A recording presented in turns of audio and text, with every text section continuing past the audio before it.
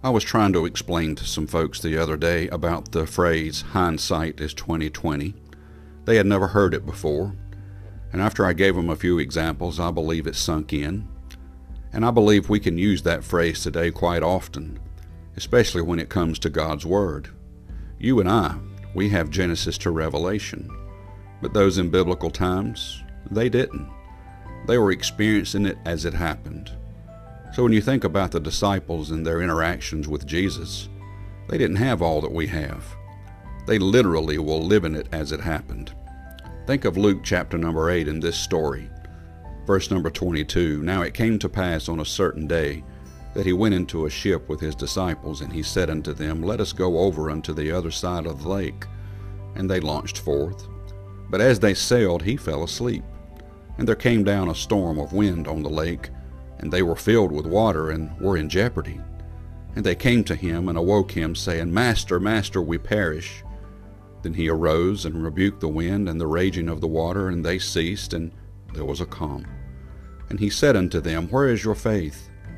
And they, being afraid, wondered, saying one to another, What manner of man is this? For he commandeth even the winds and the water, and they obey him. Let's not be too hard on the disciples. I have a feeling that if we were in that same boat, we would have said the same thing. We would have let the phrase, let us go over unto the other side, just fly right over us. We wouldn't have given second thought. But when Jesus says things like that, which I believe he says to us today, he means it. When he says, let us go, I believe we're going.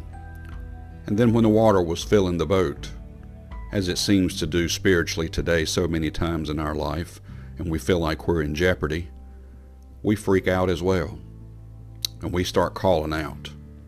We feel like that we're sinking spiritually sometimes, and we yell out, Master, Master, we perish. And many times, with time, those times are rebuked as well, and we don't drown. We rise right back up.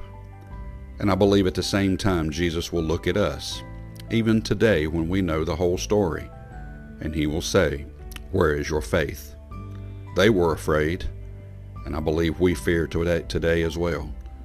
Let's not be afraid. Let's listen to what Jesus said in the past, apply it to the future, and let's not be afraid. Let's trust and not be so critical of each other. Maybe he would say today, Where is your faith? Let's strengthen each other in our own faith, our faith in him. May God bless you and have a wonderful day.